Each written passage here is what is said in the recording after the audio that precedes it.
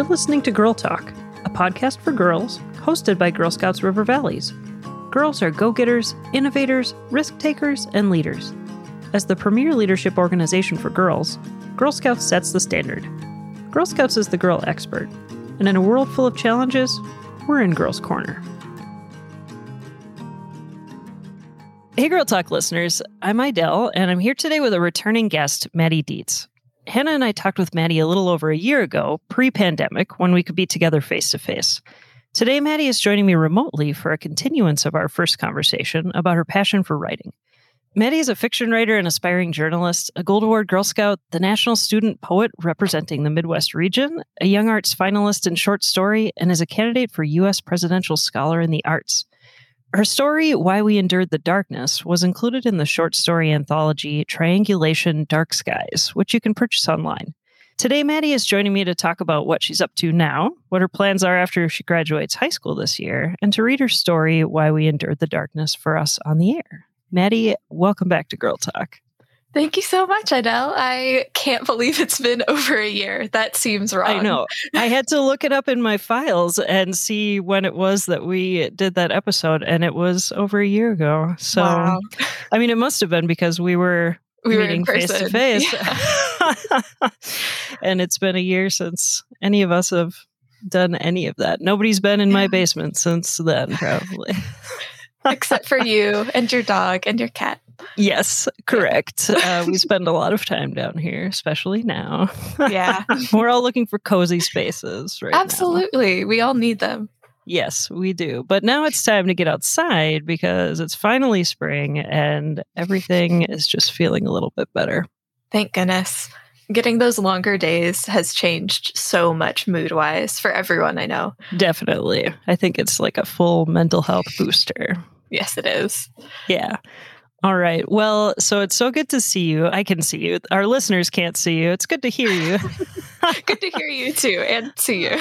Yeah, definitely. So you're joining me from the Eastern time zone right now. Tell us where you're at and what you've been up to. You're not in Minnesota anymore. Yeah, I'm in Michigan right now. I am studying at the Interlochen Arts Academy on scholarship, and I'm studying creative writing here. So it's kind of like college, but moving it up 1 year, which I'm so excited about. Excellent. That's so cool. So I know I read that you are the National Student Poet representing the Midwest. Tell us about that. Tell us, what does that mean? What do you get to do? The National Student Poets Program is run by the Institute of Museum and Library Services and the Alliance for Young Artists and Writers. And it works through the Scholastic Arts and Writing Competition, which is a national competition that allows artists all in high school to present their work and get some eyes on what they've been working on so diligently over their high school years. I am representing the Midwest, which means I live in Minnesota. I represent everyone in Minnesota and the Midwest as a whole. One of the most exciting things about this program is that I get to do a year of service with the National Student Poets Program. And how that's looking for me is I'm using this creative writing curriculum that I developed in my Girl Scout Gold Award, and I'm teaching workshops using that curriculum. So that is so cool. So fun to get to take something from Girl Scouts and something from my art literary life and kind of mesh them together. Yeah, so cool. Well, so speaking of Girl Scouts, you were recently chosen as an honoree for Girl Scouts River Valley's Changemaker Award. And the Celebrate Changemakers event is coming up here in May. And I'm curious, tell us about that experience so far and what it means to you. It honestly means the world to me. I love getting to, make a difference in the communities I'm in. And I'm just so thrilled that, creating Press Corps in Texas and in Minnesota resulted in something I can kind of use as a platform to keep talking about how important arts and media education and exposure to those jobs is so, so important for girls and other young people who, often get their voices devalued in those spaces. Well, so you were nominated because you're awesome, but also because you helped found Press Corps. And tell us a little bit about Press Corps. I think we might have talked about it a little bit in our last conversation, but just talk about that. The Press Corps of River Valleys is a space where girls can write and photograph whatever they're passionate about. So if you are excited about any given Girl Scout event, if you have someone you want to interview and publish an article about, you can come to the press corps, talk with us, make it happen. It's a space where you get to learn about jobs in media in a supportive and collaborative environment. So if any of that sounds interesting, please look up the Girl Scouts of River Valley's press corps. We're always accepting new members. And we'd love to have you. Nice. And you started it first in Austin, right? Do you know if is it still going? I've heard tell that it's still going. I've looked them up a couple of times and I've kind of poke around and see what they're up to these days. I really want to reach out again once I go to college and kind of see how they're all doing. Nice. Well, that's a cool legacy for you to leave River Valleys as you kind of move on and graduate out of Girl Scouts. So we're all grateful for that. So, go ahead. It's just such a scary thought that I'm going to be graduating out of Girl Scouts. Yeah, well, you can always come back as a volunteer. That's true. And there's always, there's careers in Girl Scouts, but they're not necessarily creative writing careers. So. Yeah. But we'll definitely miss you. And we'll have to have you back to hear about what you're doing. Absolutely. But how are you incorporating your passion for writing into your plans after you graduate? I know you've got plans. You're kind of waiting for college applications to go through, but I'm sure you have plans for how you're going to incorporate writing into your college studies. Talk about that a little bit. Yes, absolutely. So I think my two main goals for college and life beyond is one, to keep writing, which is a lot harder done than said because, writing isn't the most profitable thing in the world a lot of times. Right. So I need to make sure I'm making space for, a hobby that really helps my mental health and is something I'm really passionate about. And two, I really want to continue my work to give creative education to young people and just in general, folks who don't have a lot of access to consistent writing and creative education because as our listeners are probably very aware, school funding, especially right now, is very, very messed up. to say the least. The long pause before I reached messed up was a lot was going through my head. Complicated. Yes, complicated.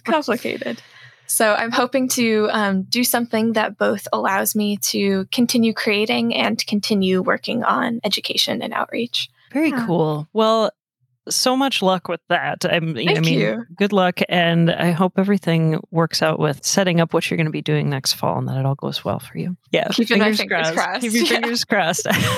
All right. Well, so now I want to get into kind of the main reason why I wanted you to join me today is to read your story that you had published. And I mentioned it earlier. It was published in the short story anthology Triangulation, Dark Skies. So I was curious ever since you talked about it to actually get to read it. And then I really wanted you to read it on the air here on the show because I love listening to people read their own stories. It's one thing to have an audiobook or somebody read work on a podcast. I could read your story on the air if you gave me permission, but I love to hear stories read by the person who wrote them. So I wanted to give you the chance to do that kind of. Maybe you want to, or maybe it's just me being selfish and wanting to hear you read it. So you're going to do that for us today. And I'm so grateful. So right now, I want to just get into that. I could ask you some questions about it, but I really don't want to spoil it. I'd like you to just read through it and then we can talk about it after. So start whenever you're ready. And if you could introduce it with the title, that would be good. Why We Endured the Darkness. When my back was to the mottled quilt of a spacecraft we'd pieced together, when I was waiting for nothing more than my own small chance at death and beyond, I didn't realize how hard I was praying. Eyes shut so tight that I saw waves of light. I was praying to the stars, to the very idea of stars in the sky, until Harper slid her hand over mine and everything went blissfully blank. "Hey, stop thinking so much," she said, sounding like home. Harper was good at making everything sound brusque and simple and accessible. Angels almighty, you should hear her talk about trajectory and fuel supply like it was simplicity itself. That was how Harper molded the world around her. She ironed life smooth, snipping off any excess until she was left with a clean circle of connected points, all effortless dotted lines, like the prayer circles we kept tacked up on the walls. Pretty little halos pinpricked with the promise of light to remind us of what we were hopefully striving for. I'm okay, I claimed. Just nervous, about the potential for horrific death if this thing breaks. Harper had taken my left hand hostage to squeeze it gently, so I smoothed over the hull of our ship with my other, double-checking that no soft sand from the surf still needed to be brushed off. Our project of decades was complete. All that was left was to wait for it to be fueled up enough to make the pilgrimage. That's not what you're nervous about. Harper's voice always went soft around the edges when she spoke of this. Her thumb kept catching on the knobs of my knuckles, pushing and pulling the wrinkles on the back of my hand like tides. Oh, I'm not scared of dying anymore. All fear is purged from my frail bones. I knew the day would come when I accepted it all. Thanks for telling me. I'm serious. You don't have to be scared. No matter what we find, Ness, nothing changes. Status quo remains. If we get out there and find an angel or two, that's icing on the cake. She liked invoking these cutesy olden phrases of hers, things that her mother might have said. But this overarching concept of knowledge and the unknown was a long ingrained argument of ours, worn to a shine of passivity over the years, so I felt I was obligated to reply. Knowledge directly challenges the status quo. Harper scoffed, and I smiled. We followed our routine, all the better to soothe one another as we waited. The ship we'd created was beautiful in that it was ours, but the equipment was barely second-rate. Every step had to be taken with the utmost care if we wanted to make it through re-entry. We'd fired a prototype years ago to see what we were up against. The whole thing had imploded before it could reach orbit, becoming its own little star, its own sun to rival our nearby god in the sky, the only one of the angels we had ever seen. I had felt status quo shift into something doomed and barely hopeful in reaction to that knowledge. So I stuck to my argument. That's false, love. Think of Schrödinger. Harper ushered me over to sit by the dock. Meters removed from the hand-sewn ship we'd made and the mess of computers we'd hauled to the shore. We had to land in the water. We'd packed an inflatable raft and a whole mess of life jackets and everything. What we'd built would be lost to the sea, but for the knowledge, I was more than willing to sacrifice our ship, as long as we didn't burn up in the atmosphere or drown a few crucial miles out from shore. Too many of those who had gone before us had failed for me to be able to ignore those possibilities. I was turning over those same fears in my head, but Harper's fingertips were at my jaw, pulling me back to her. Schrödinger, she coaxed, prove that you cannot use that Copenhagen interpretation of yours on anything bigger than atoms. No quantum theory allowed, baby. The cat is either alive or dead, and knowledge does not and cannot change that. Either the prayers are right, the star charts are right, there are great big balls of fire floating through the dark, or there's nothing but vacuum up there. Knowledge won't change that either. I laughed, so of course Harper poked at a dimple. Then why'd you spend half your life being the mathematician to my engineer? Nothing quantum about it. We both know knowledge changes status quo for the observer. You want to know about the angels of the universe as much as I do, love. Don't act so tough. She grinned, so of course I smoothed my thumb over the deepened wrinkles by the corners of her eyes. Yeah, you know me. Real tough. A wind swept up from the sea.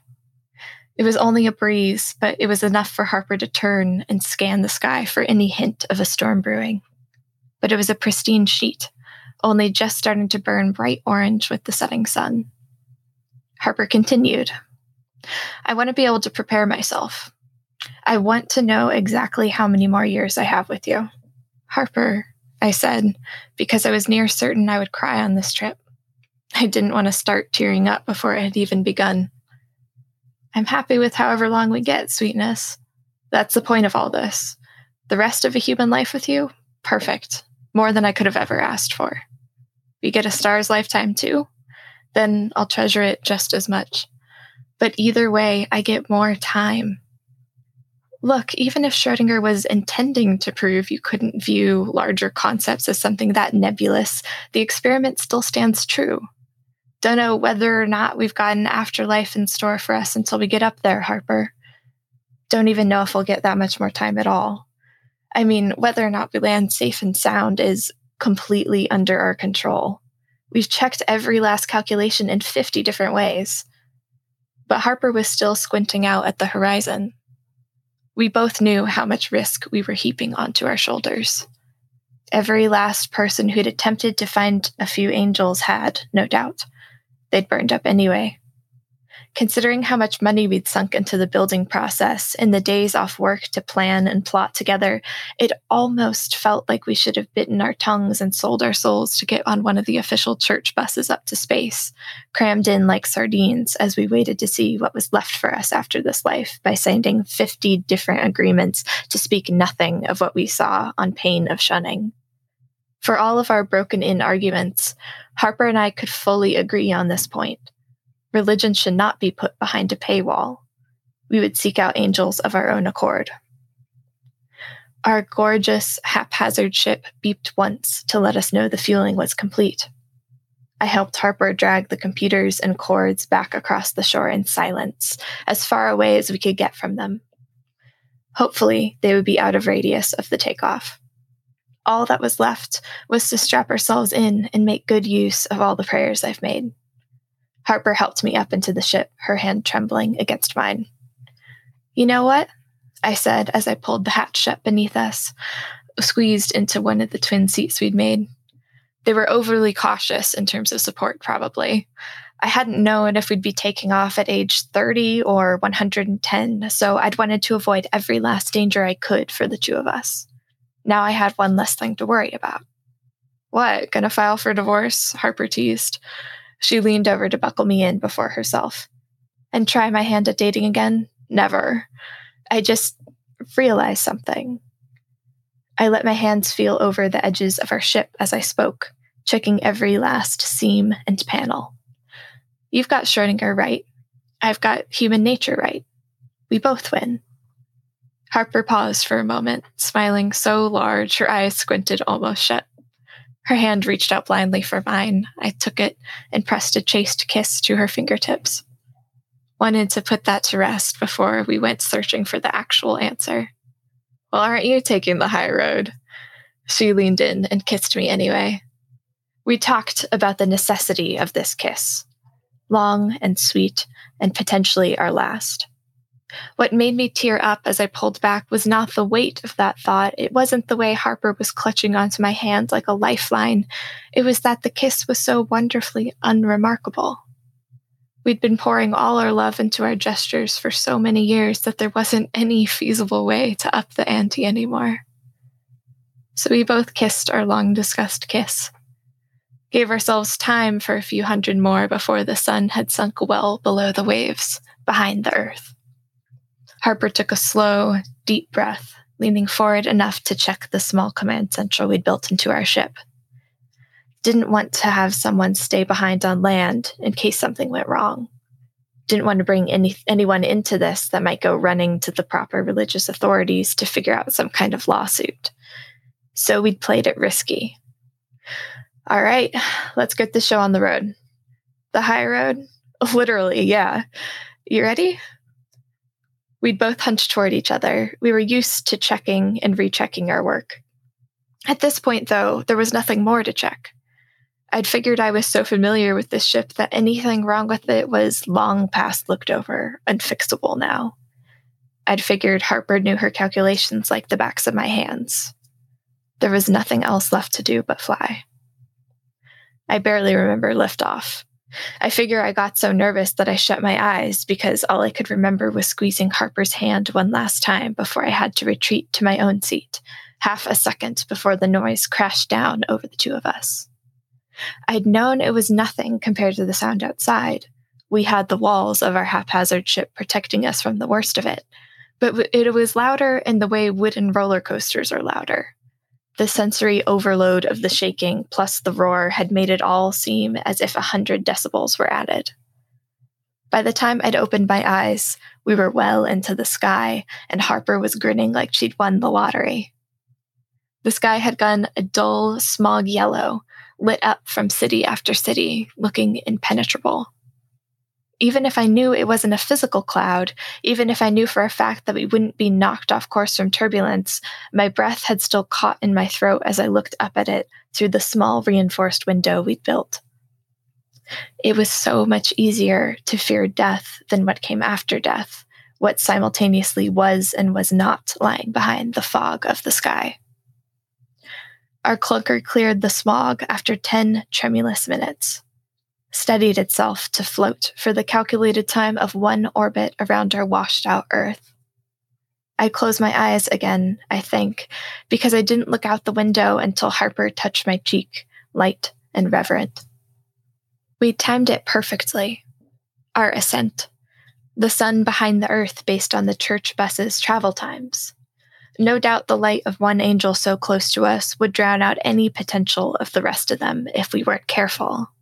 We had been so careful through every detail of this.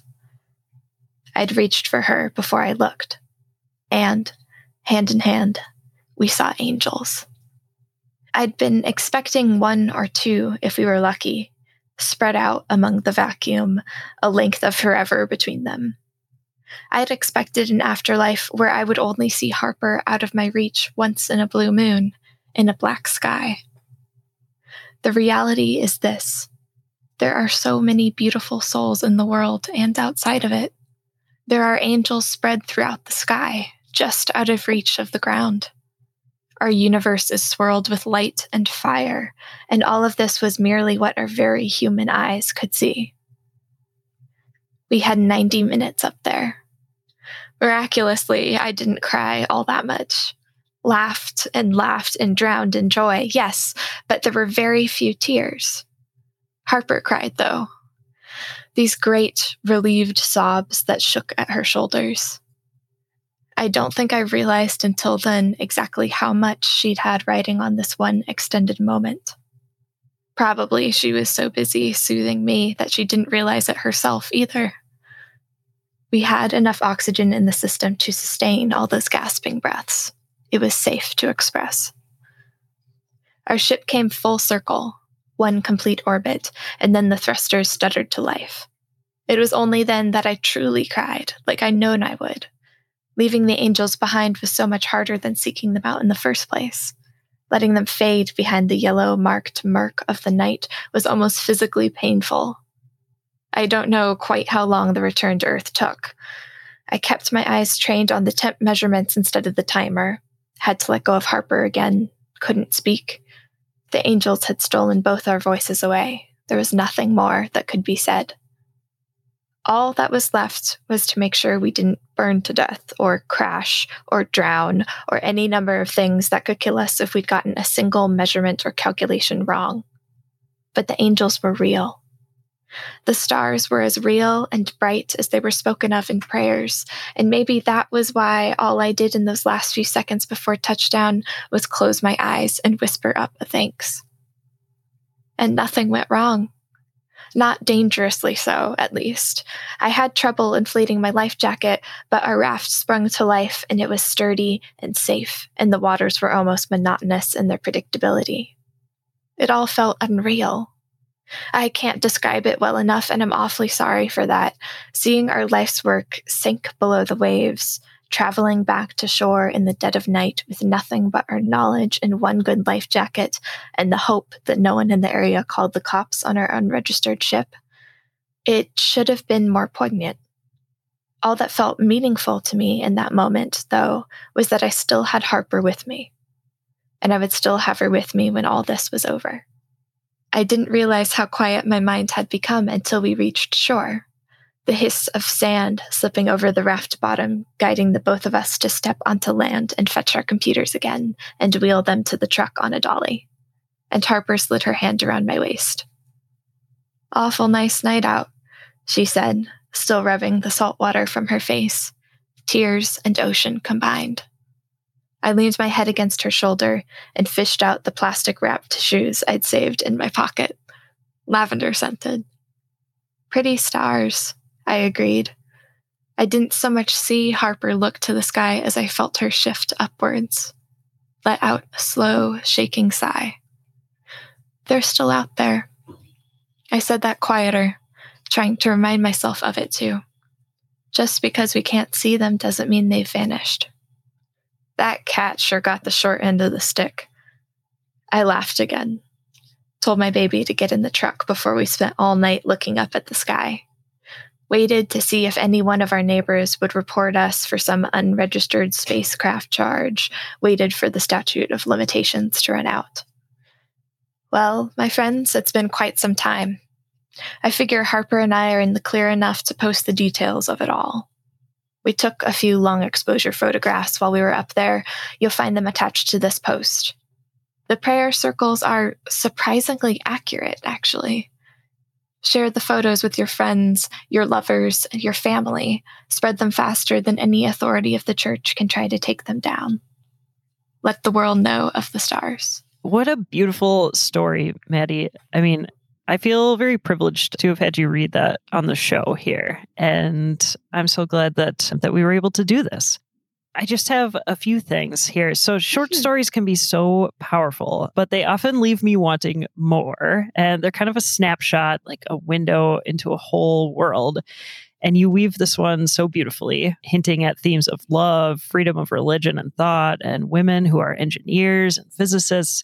So talk about why you like the short story medium and the art of fitting in so much background in such a short time. One of the main reasons I love the short story medium so much is because it's accessible. You can read a short story in the course of like an hour tops. You can write a short story within a couple of weeks if you're really like taking your time.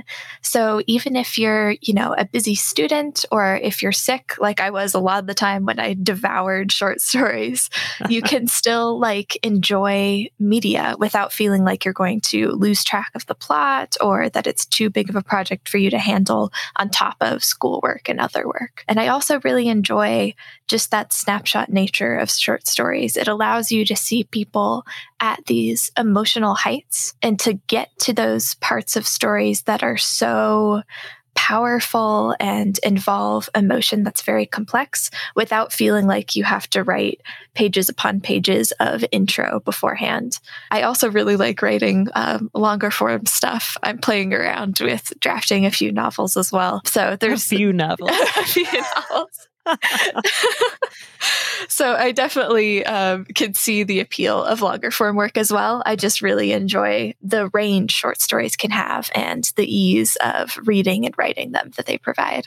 Well, you're clearly very good at it and have developed your skills very well. So kudos to you for that. This is a beautiful thank story. You. I really appreciate it. Yeah. So I'm curious, do you have Harper and Nessa's like whole life in your head? Like, do you have any plans to write more about them? I don't know. I haven't actually ever written a short story about like the same characters before. I usually don't return to characters just because I think that plot and characters are so intertwined. But I do like to really know the backstories of my characters and what my characters would do in the future, just that then when I'm writing them in a short story, things feel more fleshed out, even if the reader doesn't see all of that backstory and future. So, for example, I think that Harper and Ness met in like graduate school. They were both probably on like rival debate teams, and that's where they got their like fun little arguments over philosophy in a loving and affectionate way. Perfect. All right. Well, so do you identify with these characters, with either of them in particular? I identify with both of them in different ways. In terms of like identity, I am also a lesbian. I really relate to Nessa's tendency to worry, and I really relate to Harper's enjoyment of caring for those around her. Those are both things that I find really important in my own life. So I like to relate to my characters in those ways and see how I can kind of connect with my characters. What's really fun is when you write a character that you absolutely do not like, and you still find something that you're like, I see. We both share this trait. We've all got just a little bit of villain in us. Exactly. A little bit of antagonist.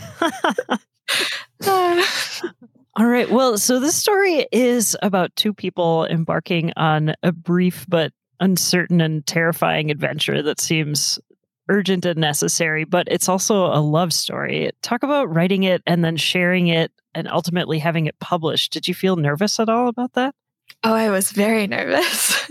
It seems very exposing, sort of, Yeah. This was actually the very first piece of my writing that was published ever. So there was the nervousness of, I've never had something published before. How on earth am I going to feel about this in 5-10 years' time? Will I regret publishing this? There was the fear of, this is very much about two women who are in love, and I'm not out to all of my extended family members. And I know that if they ever found this story, they would have a lot of questions for me. Mm-hmm. But luckily for me, they're not very into science fiction. So I doubt they ever will find it. And there's also the nervousness about, I am not a very science-y person. A lot of my characters are, but it's not one of my biggest passions.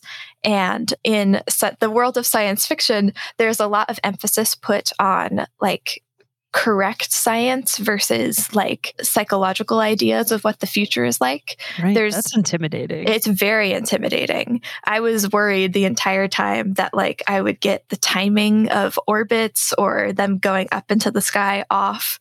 In fact, the reason why I have Ness say that she couldn't remember how long it took for them to get back down to Earth is because I couldn't find good enough research on how long it takes astronauts to get down. You didn't trust the research. Exactly. I was like, this doesn't seem right. I can't.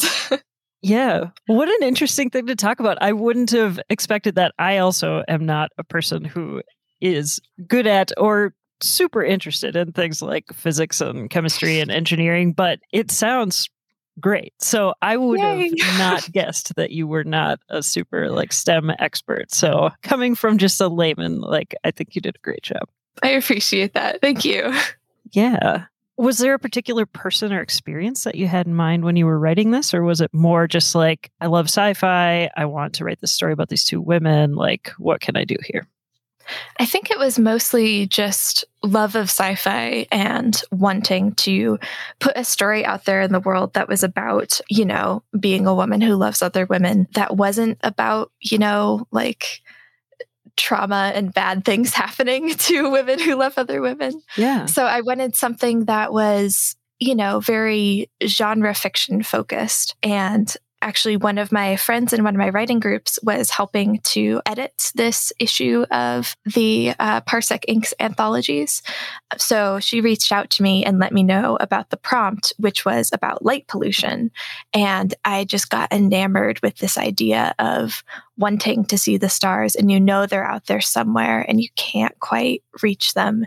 And putting power into yourself to make that change and get out there and see them nonetheless. Beautiful. That's a beautiful reason to write a story. All right. Well, Maddie, this has been an excellent conversation. I'm so glad you joined me here today. And I think a lot of our listeners might feel connected to this story. I know I did. I think having the goal of getting more media out there that shows people with different identities, not in that sort of trauma negative way, I think it's a great goal. And I appreciate you being out there and doing this. Thank you so much. That means the world to me. Yeah. I truly mean it. So I'm really glad for people like you who are out there just killing it. So. Well, thank you so much. I'm grateful for folks like you who, read and take the time to appreciate just the world around you. So thank you so much, Adele. Yeah. Thanks, Maddie. Girl Talk is brought to you by Girl Scouts River Valleys.